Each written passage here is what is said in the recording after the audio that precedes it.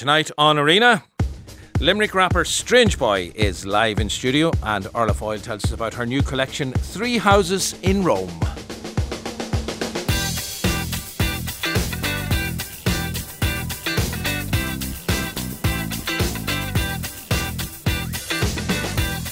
#51551 is the text. You can tweet the programme at RTE Arena.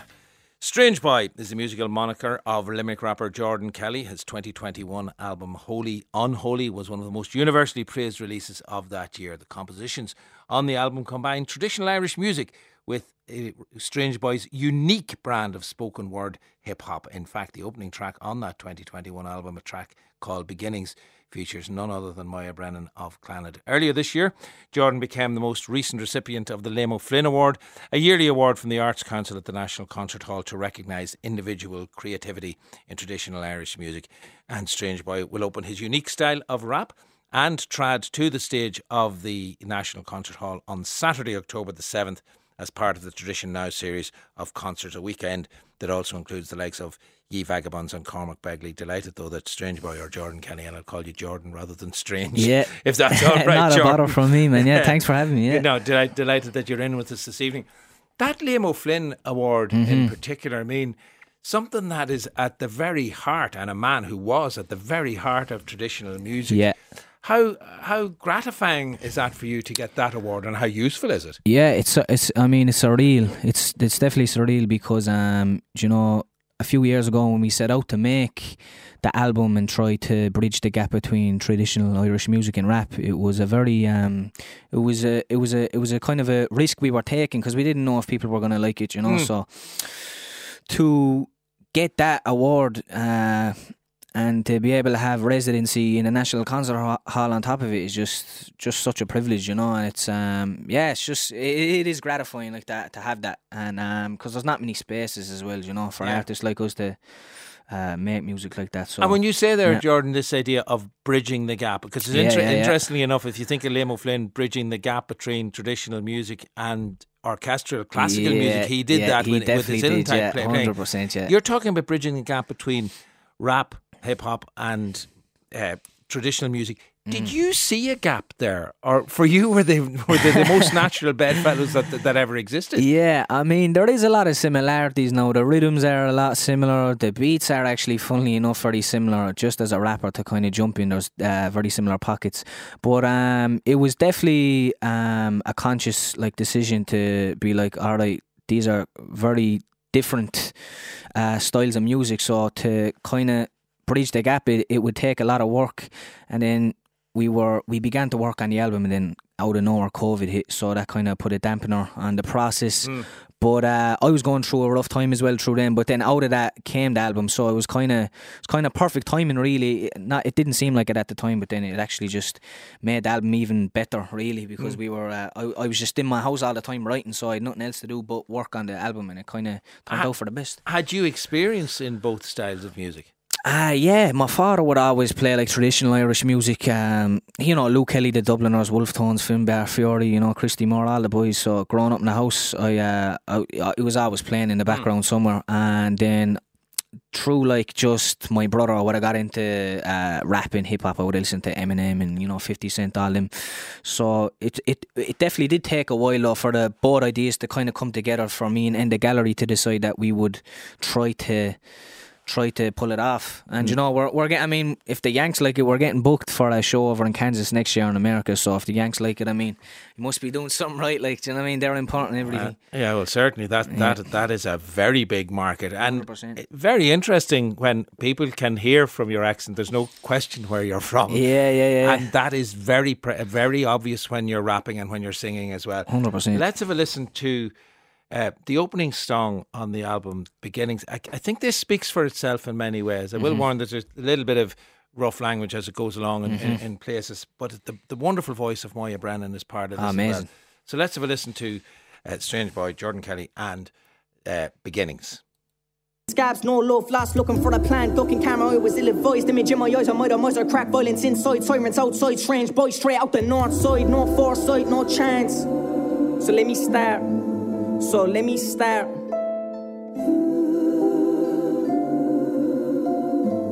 It's new day.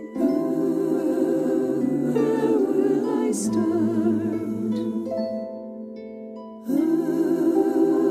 Where will I start?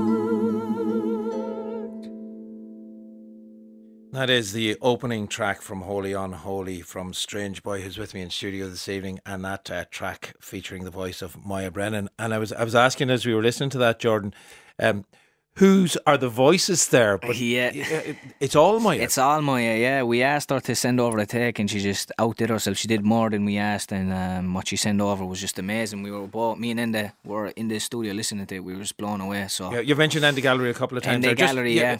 How does that collaboration between you and him work? So a few years ago, he got onto me to collab with him on a song, and that's how I met him. And then through that, we just started collabing a lot, and then he kind of came to me with the idea that we should kind of bridge the gap with trad and hip hop, and then from there we just began the process. And obviously COVID hit, but yeah, he's just very talented, man. He's a wide range of like skills, which is very good for music as well. Like he's good, he's a great manager, and just the production side of things, he's always on point with it. And that song though in particular, and this is true across the album. You lay yourself absolutely bare. You know, you're telling stories about your family background, telling stories about your mother there, and her difficulties. And that line, doing things from scratch and getting nothing back. Yeah, no, I started from scratch a lot in my life, I suppose, man. You know, it's just one of those things where, like, me growing up personally, I was, because I grew up in Cardiff, which is kind of like a middle class neighbourhood, but then I was working class, my family was working class, we didn't really have much, so it was a kind of weird contrast for me growing up, you know, seeing these people like who had stuff and then we didn't really have much. So but yeah, no, it was it's just life really, you know. You have to kind of get through them things. So like music for me is just a way of expressing that. And just when did wordplay, and because you clearly have a facility with wordplay, when did wordplay and when did music start to be the way you could express that? Because it would be easy for something like that to turn in on you and you know, become really problematic, but obviously you dealt with it in a different way. I mean, I was always interested in like English in school and just reading books. I was always like big into like words and stuff like that, so it just kind of stemmed out of that. You know, writing is, anyone will tell you about writing, it's a process that just takes like, you know, a certain bit of dedication, because sometimes you don't want to write, but then when you get into the flow of it, you don't know what's going to come through you. Like, you know, it's from the subconscious, a lot of the stuff. So sometimes I'll be writing and then the stuff that comes out I didn't even know was on my mind until it's in front of me on the page. It's a weird thing.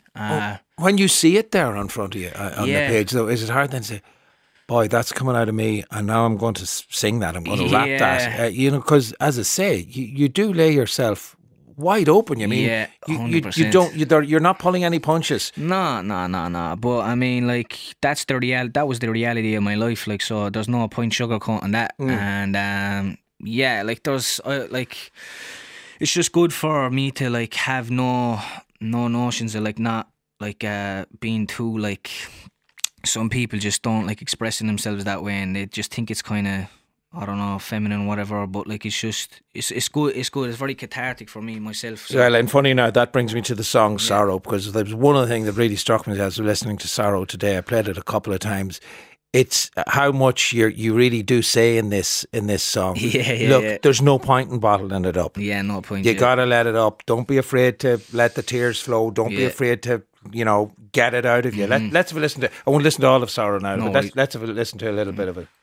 Bees and the swallows cry cause the earth beneath my feet feels hollow. Cry with the wind when it wails on a marrow. Cry just a crying, cry tears of sorrow. Cry just a crying, cry tears of sorrow. Cry just a crying, cry tears of sorrow. Cry to the birds and the bees and the swallows. Cry cause the earth beneath my feet feels hollow. Cry with the wind when it wails on a marrow. Cry just a crying, cry tears of sorrow. Cry just a crying, cry tears of sorrow. Cry just a crying, cry tears of sorrow. That is so powerful from Strange Boy. Sorrow, the title of the song, and Jordan Kelly, aka Strange Boy, is with me in studio this evening.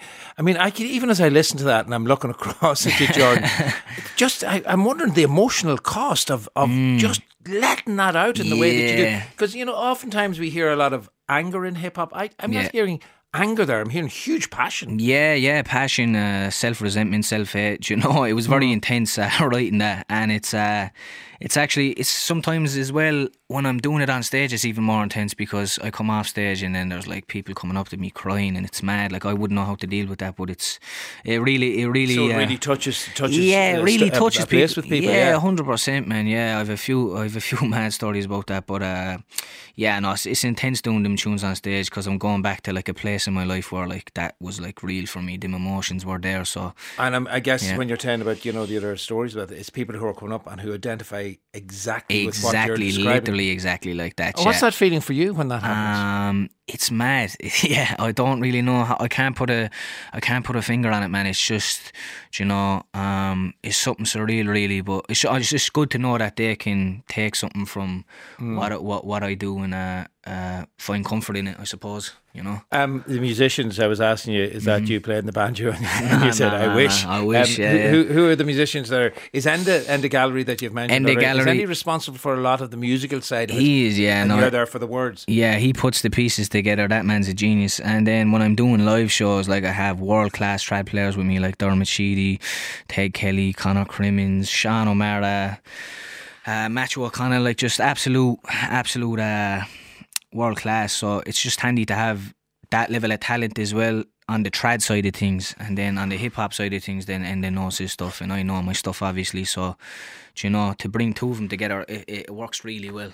Yeah, you have your brother rapping with you on one of the tracks. My brother and all, yeah. No, it was hard getting him on that now. That was the biggest persuade, was it? Yeah. It was like, you can sing about whiskey, and he was like, alright, not a bother. Yeah, we got him on it then. But he's actually a great singer, man. Yeah, I need to get him on a few more tunes, but he's a bit shy for it. But we'll see. Well, I mean, you're asking him because which is the song where he is singing about Forgotten. Yeah.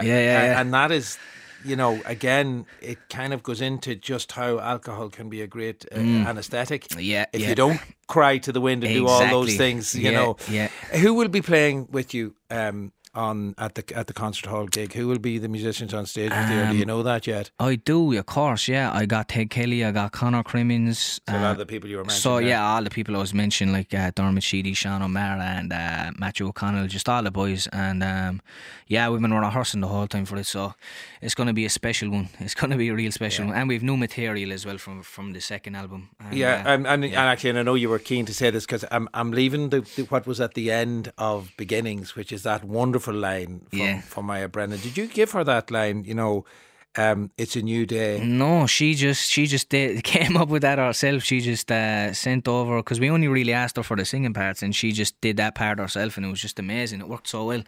So it was handy. It fitted it perfectly. Have you a sense of that somehow the writing of that first album allows you now to maybe go to a new place, and I think you're saying more uplifting material? 100%, yeah. Because I'm not trying to run away from the dark side of it, but the first album, very heavy, tough material. Yeah, very tough, man. Yeah, that's the thing about it, because but the reality of life is like, it's not always like that. It's not always like, heavy like that. So the new stuff is a lot more upbeat, a lot more fast paced. I think people will like it. And just showing the place I'm at now in life, which is really all it's about for me, is expressing how I am at that moment, Yeah, well, listen, it's been a real pleasure to speak with you this evening. Thanks so much for coming having in. Me.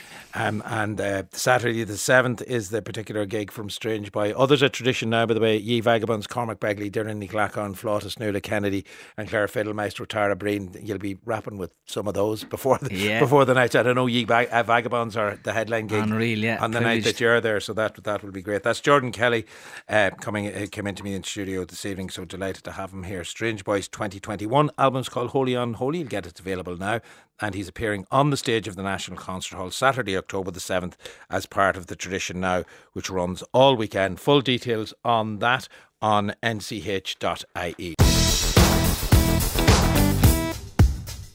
The Age is an exhibition currently hanging at the Model Arts in Sligo. The exhibition comprises animation, free-hanging painted silk panels and three-dimensional works and drawings. It's an epic tale inspired by the classics and a painting of Gustav Klimt. It's the work of British artist Emma Talbot, whose work featured in the Venice Biennale in 2022, and who is also the winner of the Max Mara Prize for Women Artists. The prize was the starting point, in fact, for this work. I'm delighted to be joined by Emma this evening, who is in our Sligo studio. That Max Mara Prize, first of all, Emma, it gave you a 6-month residency in Italy and an exhibition in the Whitechapel Gallery in London and in Italy's Collezione Maramotti. How did the time spent in Italy specifically feed into and inspire what you've done in The Age, this new exhibition? Well, the prize is a really generous prize because you make a proposal which is based around a set of ideas, and then you can go anywhere you like in Italy to research it. So I had quite a sort of layered narrative that I wanted to explore. And I could go to Rome to look at the painting by Gustav Klimt that inspired the protagonist for my narrative. And I also went to Sicily, to Mount Etna, where I stayed on a permaculture site, and I explored permaculture because I wanted my figure to be a survivor in the future who used the principles of permaculture to survive. And I also spent some time in Reggio Emilia, where I learnt to use knitting machines to develop the surfaces of my three-dimensional work. So I managed to travel around in Italy a lot. You made good use of your time and the opportunity and the funding to go there. I'm going to tweet actually just to remind people, and so that you can talk a little bit about how Klimt's work, the 1905 painting, The Three Ages of Woman, how that inspired you at RTE Arena. I mean, this is a very familiar painting, but can you describe what the painting said to you and how it affected what you then went on to do in your own exhibition? Yeah, so it's a painting that I was really familiar with. And as time went on, I sort of identified a little bit with this elderly woman figure. There are three figures: a baby, a young woman, and an elderly woman who's totally naked, who's standing with her head in her hands as if she's in a state of shame. And she just happens to have the same shoulder-length grey hair that I have. And so I sort of found myself somehow identifying with her as maybe a vision of the future. And then I thought, I don't like the fact that she's in a state of shame, as if an elderly woman is a spectacle of horror. And I decided she would be a really fantastic protagonist who I could sort of reimagine as someone who had the most agency. So rather than being a weak figure, I thought if I made her the sort of centre of a active narrative, and that allowed me to then place her in a kind of alternative hero story, if you like. And let us tweet straight away then the version you give us. I suppose this is the protagonist, I'm guessing. The woman, The Age, or Letta is the title of the work here as well. This is a three-dimensional work, a woman on a pedestal. Yeah. She's a much fiercer warrior, no sense of shame we get in the Klimt work. That's right. And I also wanted to make her skin, the idea that the aging body, instead of being something we should be ashamed of, is something which is a demonstration of our survival, or, our experience. And so I tried to make her into, like a warrior, someone who has a kind of armour, which is their skin, but also the armour a little bit inspired by the kinds of supports that you might have as you get older to support, your knees or your joints or whatever. So it's a kind of it's a mix-up of those two languages. I should have said, by the way, at RTE Arena, if you want to see that particular image. And then, I thought of it in some ways as a shield, but it's the disc that's in front of the older woman.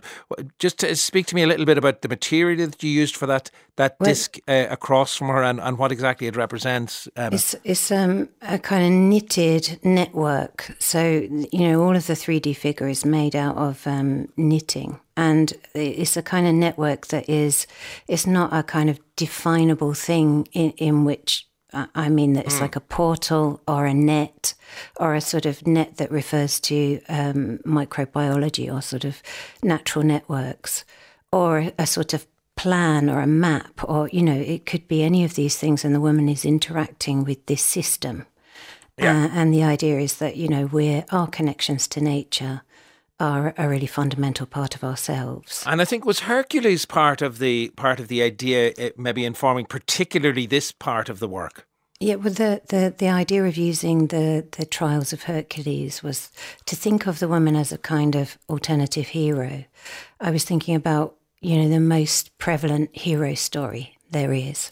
And over time, the Trials of Hercules has been used in many different eras as a kind of really central hero story, because I think it's been really popular because he goes from a young man to an older man and becomes a god. And so I thought, when I looked at the Trials of Hercules, I thought, maybe the elderly woman can re-perform them. Yes. And I looked at how he'd resolved them, and I realised they're all resolved with a kind of aggression. So he either kills, steals, captures, colonises, and he doesn't really resolve these problems. He just does something very fast and aggressive. And I thought, if an elderly woman was tasked with these problems, these trials, she would probably come at them with a completely different, from a completely different point of view, and she might think of these issues in a more sort of benevolent, caring way. She might try to resolve them in very different ways. So I applied a contemporary issue to each of the trials to show how the woman tries to resolve some of our problems. Let's look at another image from the exhibition. Again, I'll tweet this at RTE Arena. I think this gives us a sense of the immersive nature of the piece itself. This is a hanging piece. I think this one is called Volcanic Landscape. Yeah. On the ceiling, and literally as you enter the exhibition, you walk through this, almost able to reach up your hand and touch it. I'm not sure if you're encouraging people to do that or not, Emma. Well, maybe not. Thought you might. But walk around it for certain, because it inhabits the space. So the idea is that you're in the space with this landscape. You walk through, you walk around the landscape as if it is like walking around in a landscape and discovering things in that landscape, because there are images and there are texts, and it's not a linear route. So you can look in any direction and you can gather information in any direction from looking at the long, it's 11 metres long, each of the hangings, there are 2 of them. And so it's an idea that as you walk through, as you journey yourself, you sort of gather experience and understanding. You're saying 11 metres long there, Emma, and I know you did a bit of research on knitting machines in Reggio Emilia. Yeah, 11 metres long, a piece, a panelling that size. That's quite a task to put together, I would have thought. Yeah, it's quite epic. It's true, it's quite epic. But the important thing for me is that it's painted on silk, and silk is a very light, natural material. So even if the work is monumental in that sense, it's not heavy. It's not a heavy monument. It sort of moves a little bit in the space, and so it sort of breathes, and it has this lightness to it, which for me is like a sort of an equivalence for the idea of experience being something quite fleeting or floating. Yeah. And then in terms of, you mentioned that there are 2 hangings of this nature. Is the second one, I have a third image that I want to tweet now, which is quite a large panel. In the version I'm looking at, or in the space it was in, it's kind of wrapped around 2 pillars. Is this another of the hanging, or is this another aspect? This is from a different exhibition. This is from the Venice Biennale. All right. So that piece was standing in the middle of the Arsenale space at Venice Biennale last year. Yeah, it has that quality though within it as well. Again, that epic scale which seems to attract you. Yeah, no, that's right. But the interest for me is how a narrative can which moves between things that are very personal and emotional, and things that are really universal and historical. How that can occupy a space, and how we move around it, how we interact with it, how it sort of sits in space is always interesting to me. Yeah, and I guess that is very much part of what is involved in the Age Letta as well, which is at the Model in Sligo. Of course, you're in the midst of great Irish mythological stories in and around Sligo. Have any of those started to fire into the imagination yet? Well, it's been really interesting while I've been here that I'm really aware of the landscape around me and the kind of history, the sort of ancient histories within the landscape. And yeah, you're right, it is making me think, I wonder what stories there are here that I could get involved with. Yeah, I think Queen Maeve might be one that would particularly interest you. Yeah, I've been looking at that tomb Yeah. Yeah, well, I wait to see what will come of it in time to come. Lovely to speak with you this evening, Emma. Thank you very much. Thanks. Thank you. That's Emma Talbot there speaking to us from our Sligo studio. And Emma's exhibition, The Age Letta, is at the Model in Sligo. It runs from this Friday right through until Saturday, the 2nd of December of this year. So basically through to the end of the year, more or less. themodel.ie for full details. And staying in the world of visual art, this weekend, IMA, the Irish Museum of Modern Art, launches the Timescapes Soundwalk, a hybrid soundwalk and performance that explores the soundscape of the land around IMA and its relationships with the past, the present and the future. It will also highlight the human impact on the environment and the interconnectedness of the Earth's biodiversity. The project is a collaboration between composer and sound artist Robert Coleman, ornithologist Sean Roynan and musician and improviser Sean McArlane. Delighted to have both Robert Coleman and Sean Roynan join me on the programme this evening. Maybe, Robert, to start with you, can you tell us a little bit about Soundwalk and what instigated this project, to give us a sense of what you're exploring here? Yes, well, I suppose my work in recent years has really delved into the area of the Soundwalk. I guess personally I've been fascinated with kind of the sounds of the environment, the idea that it can be rooted to a particular place, and so that the listening environment. Have I lost you there briefly? I think I lost you there briefly, Robert. Are you gone? Or are you still there? We seem to have lost. Let me go to Sean, who's the ornithologist in the midst of all of this, and we try to get Robert back on the line. Your involvement here, I think, had to do with primarily, Sean, the sounds of nature. And given that you are an ornithologist, I presume the sounds of birds were vitally important to you. Yeah, I mean, I spend most of my free time sound recording birds, but I'd sound record all sounds of nature, really. But in this project, I did focus mostly on birds. So my major input really was to look into the past, and to do that, I found old paintings of the landscape of Imma, and using these paintings, then I could get a sense of what species would have been around back then.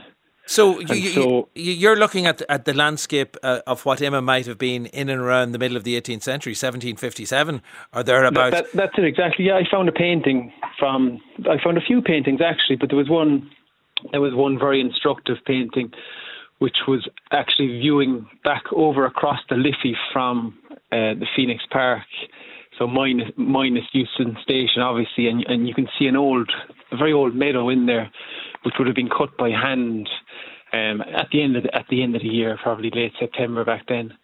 And as a result of that, then there would have been a lot more ground nesting species like corncrake, quail, and there would have been corn bunting as well, which is now extinct in Ireland. So knowing this from the painting, I was able to paint with sound, essentially, and bring back what I imagined that soundscape would have sounded like.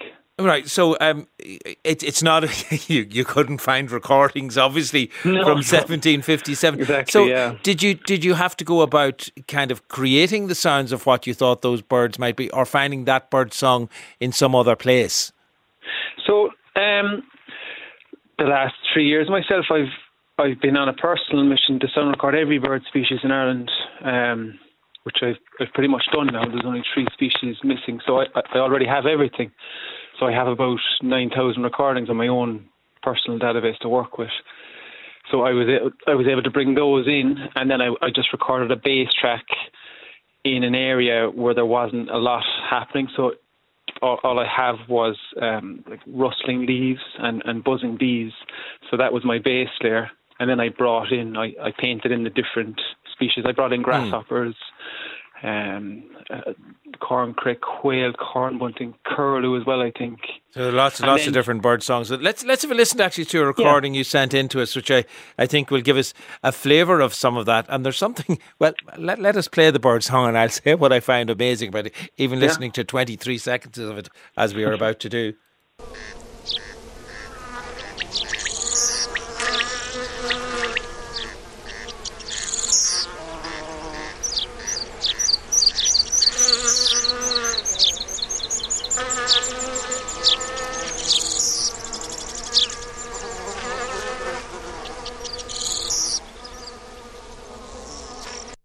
So that's just some of the recordings that you will hear as part of Emma's Timescapes Soundwalk. Sound artist Robert Coleman and ornithologist Sean Ronan with me on the programme this evening, and we have Robert back now.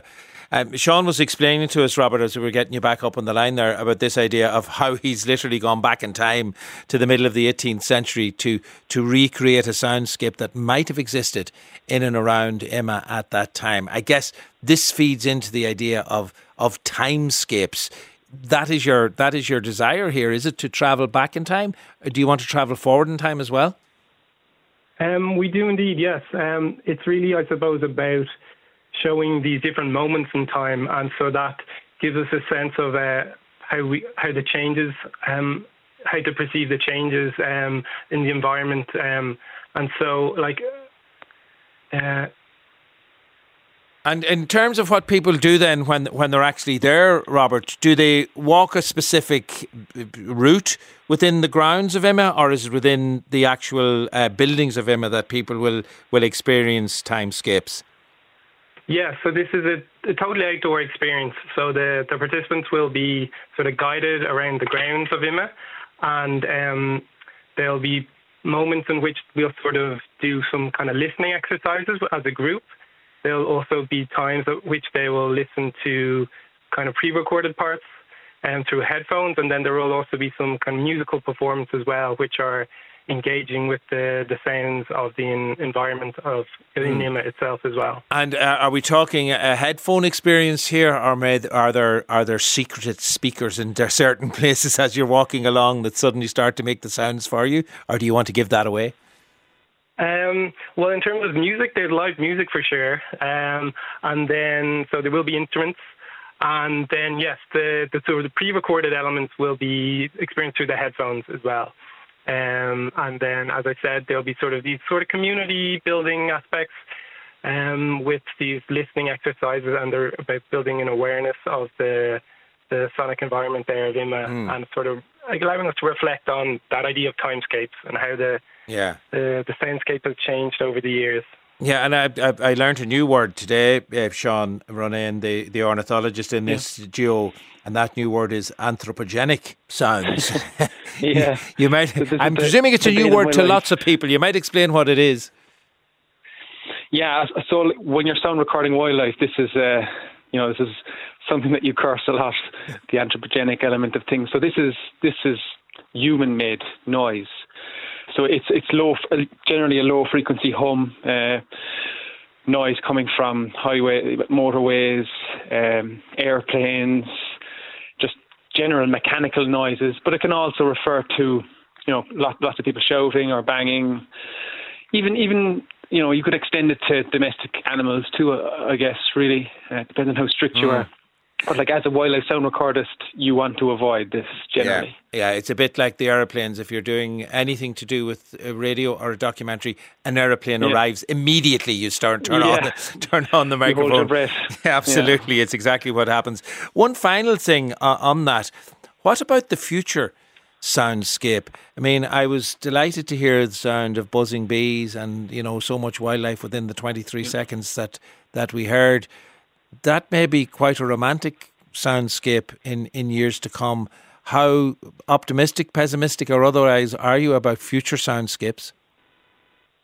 Well, I think this is up to us. This is up to how we act together and the changes that we bring about. Yeah, and I guess, Robert, that is part of the reasoning and part of the thinking behind Timescapes, the Soundwalk. It's to make us think. Exactly, yeah. I think, it should be hopefully a moment to pause and reflect on our sort of current situation, and then to be aware also that, we are in control of it. There's things we can do to kind of build that future that we want. And so, yeah, that's what we're trying to get towards, I think. All right. Well, listen, thanks both for joining us this evening. That's sound artist Robert Coleman and ornithologist Sean Ronan. And the Emma Soundscapes Soundwalk. The tickets are free, but you must reserve a place. And there's a Q&A with the team on Sunday the 24th at 12 noon in the People's Pavilion at Emma. This event will be hosted by Contemporary Music Centre and chaired by Helen Shaw. Booking is not necessary for that. Emma.ie for full details. Galway-based writer Orfhlaith Foyle was born in Nigeria to Irish missionary parents, and she has also lived in Kenya, Malawi, Australia, France, Russia, Israel and the UK. 3 Houses in Rome is her third collection of short stories, fiction that is dark, unsettling and global in outlook for sure. It explores themes of race, childhood trauma and gender disparity. It features real-life figures, including writer Dylan Thomas, the artist Modigliani, alongside fictional characters. Orfhlaith Foyle joins me now from our Galway studio. And it's very hard not to notice, as I read across, was very hard not to notice, Orla, as I read across the stories, the range of settings, actually, how international the book feels. There are stories set in Rome, title story, of course, Russia, Nairobi, Australia and Germany. And that's not all of the various settings. To what extent did your own peripatetic upbringing and travels as a young woman and as a child feed into what you did in this select collection of stories, Orla? Oh, first of all, hello, Sean, and thank you very much for having me on Arena.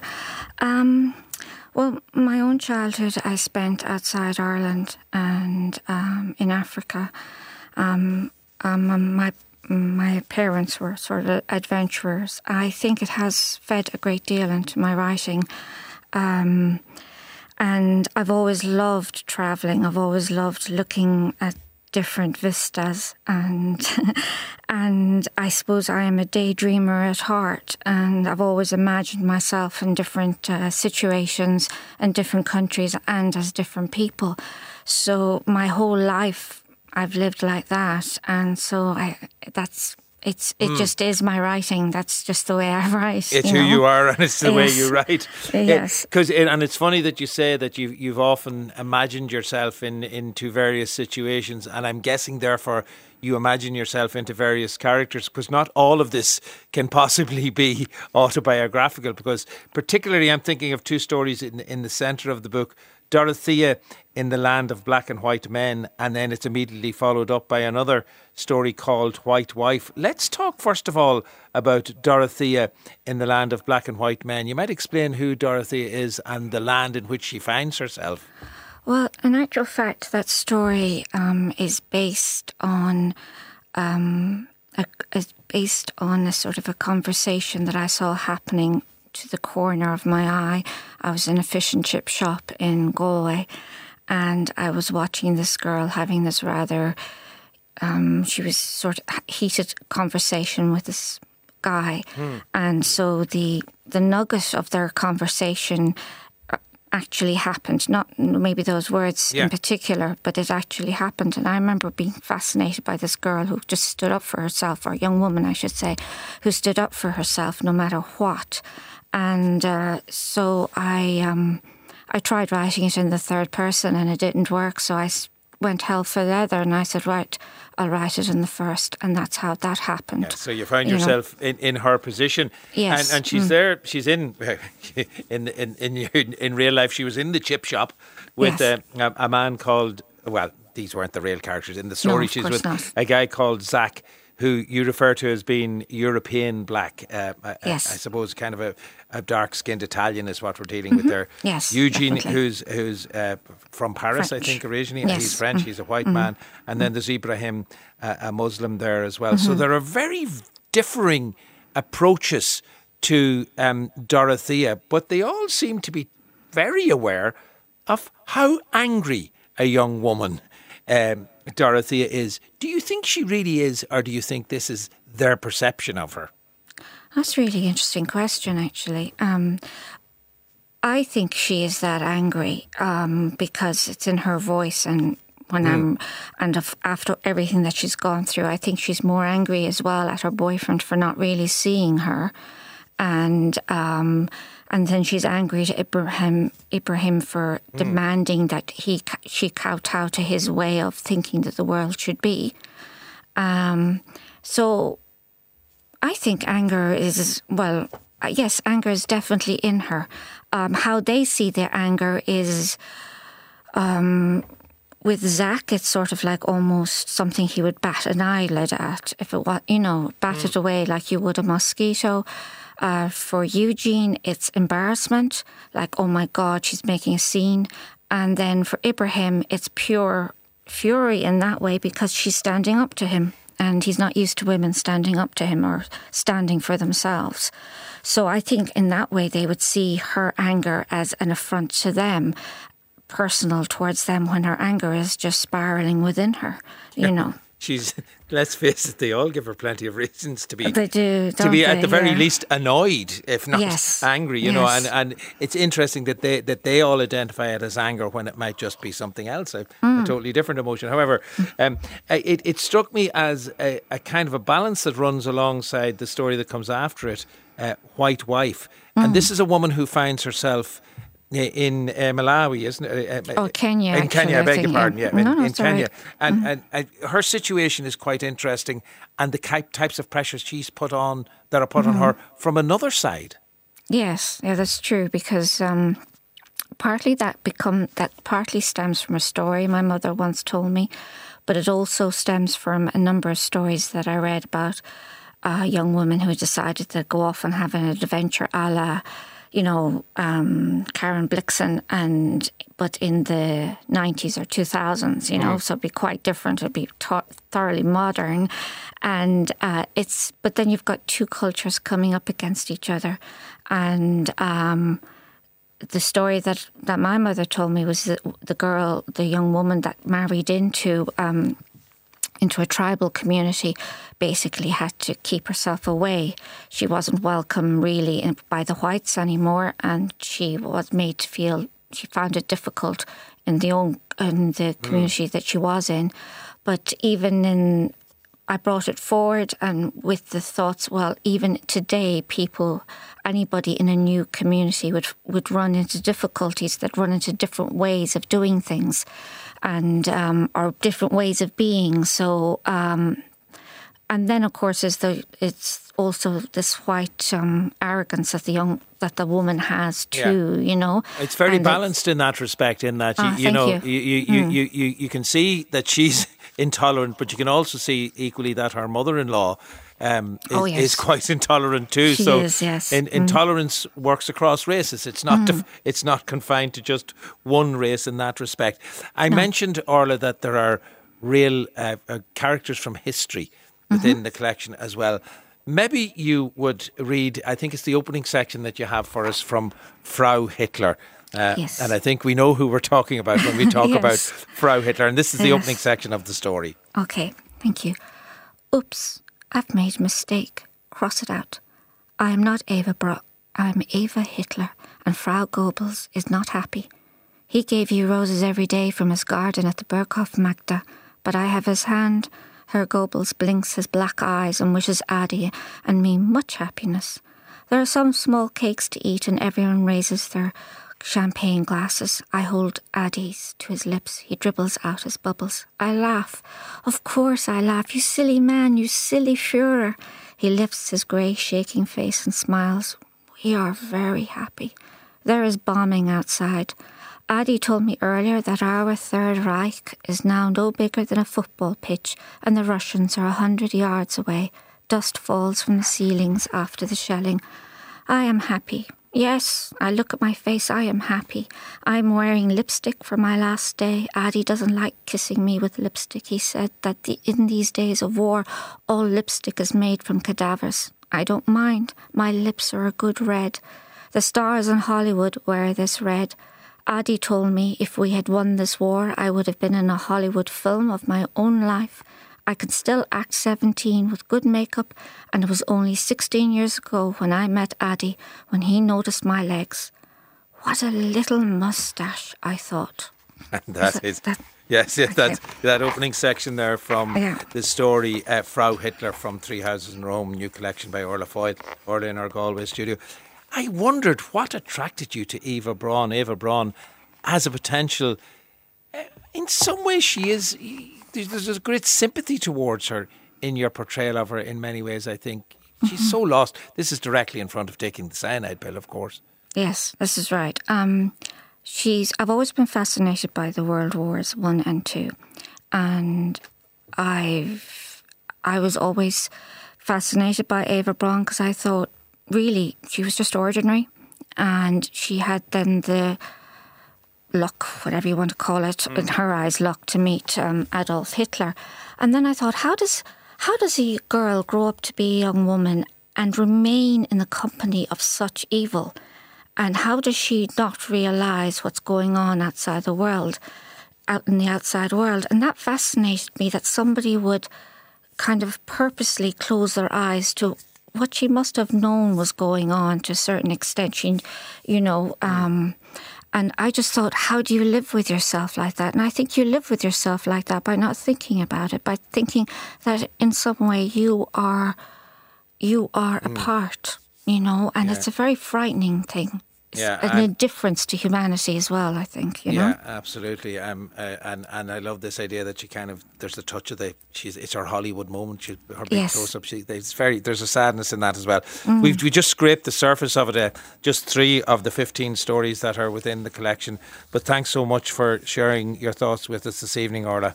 Oh, thank you very much, Sean. I enjoyed it immensely. Thank you. That's Orfhlaith Foyle, and Orla's new collection is called 3 Houses in Rome.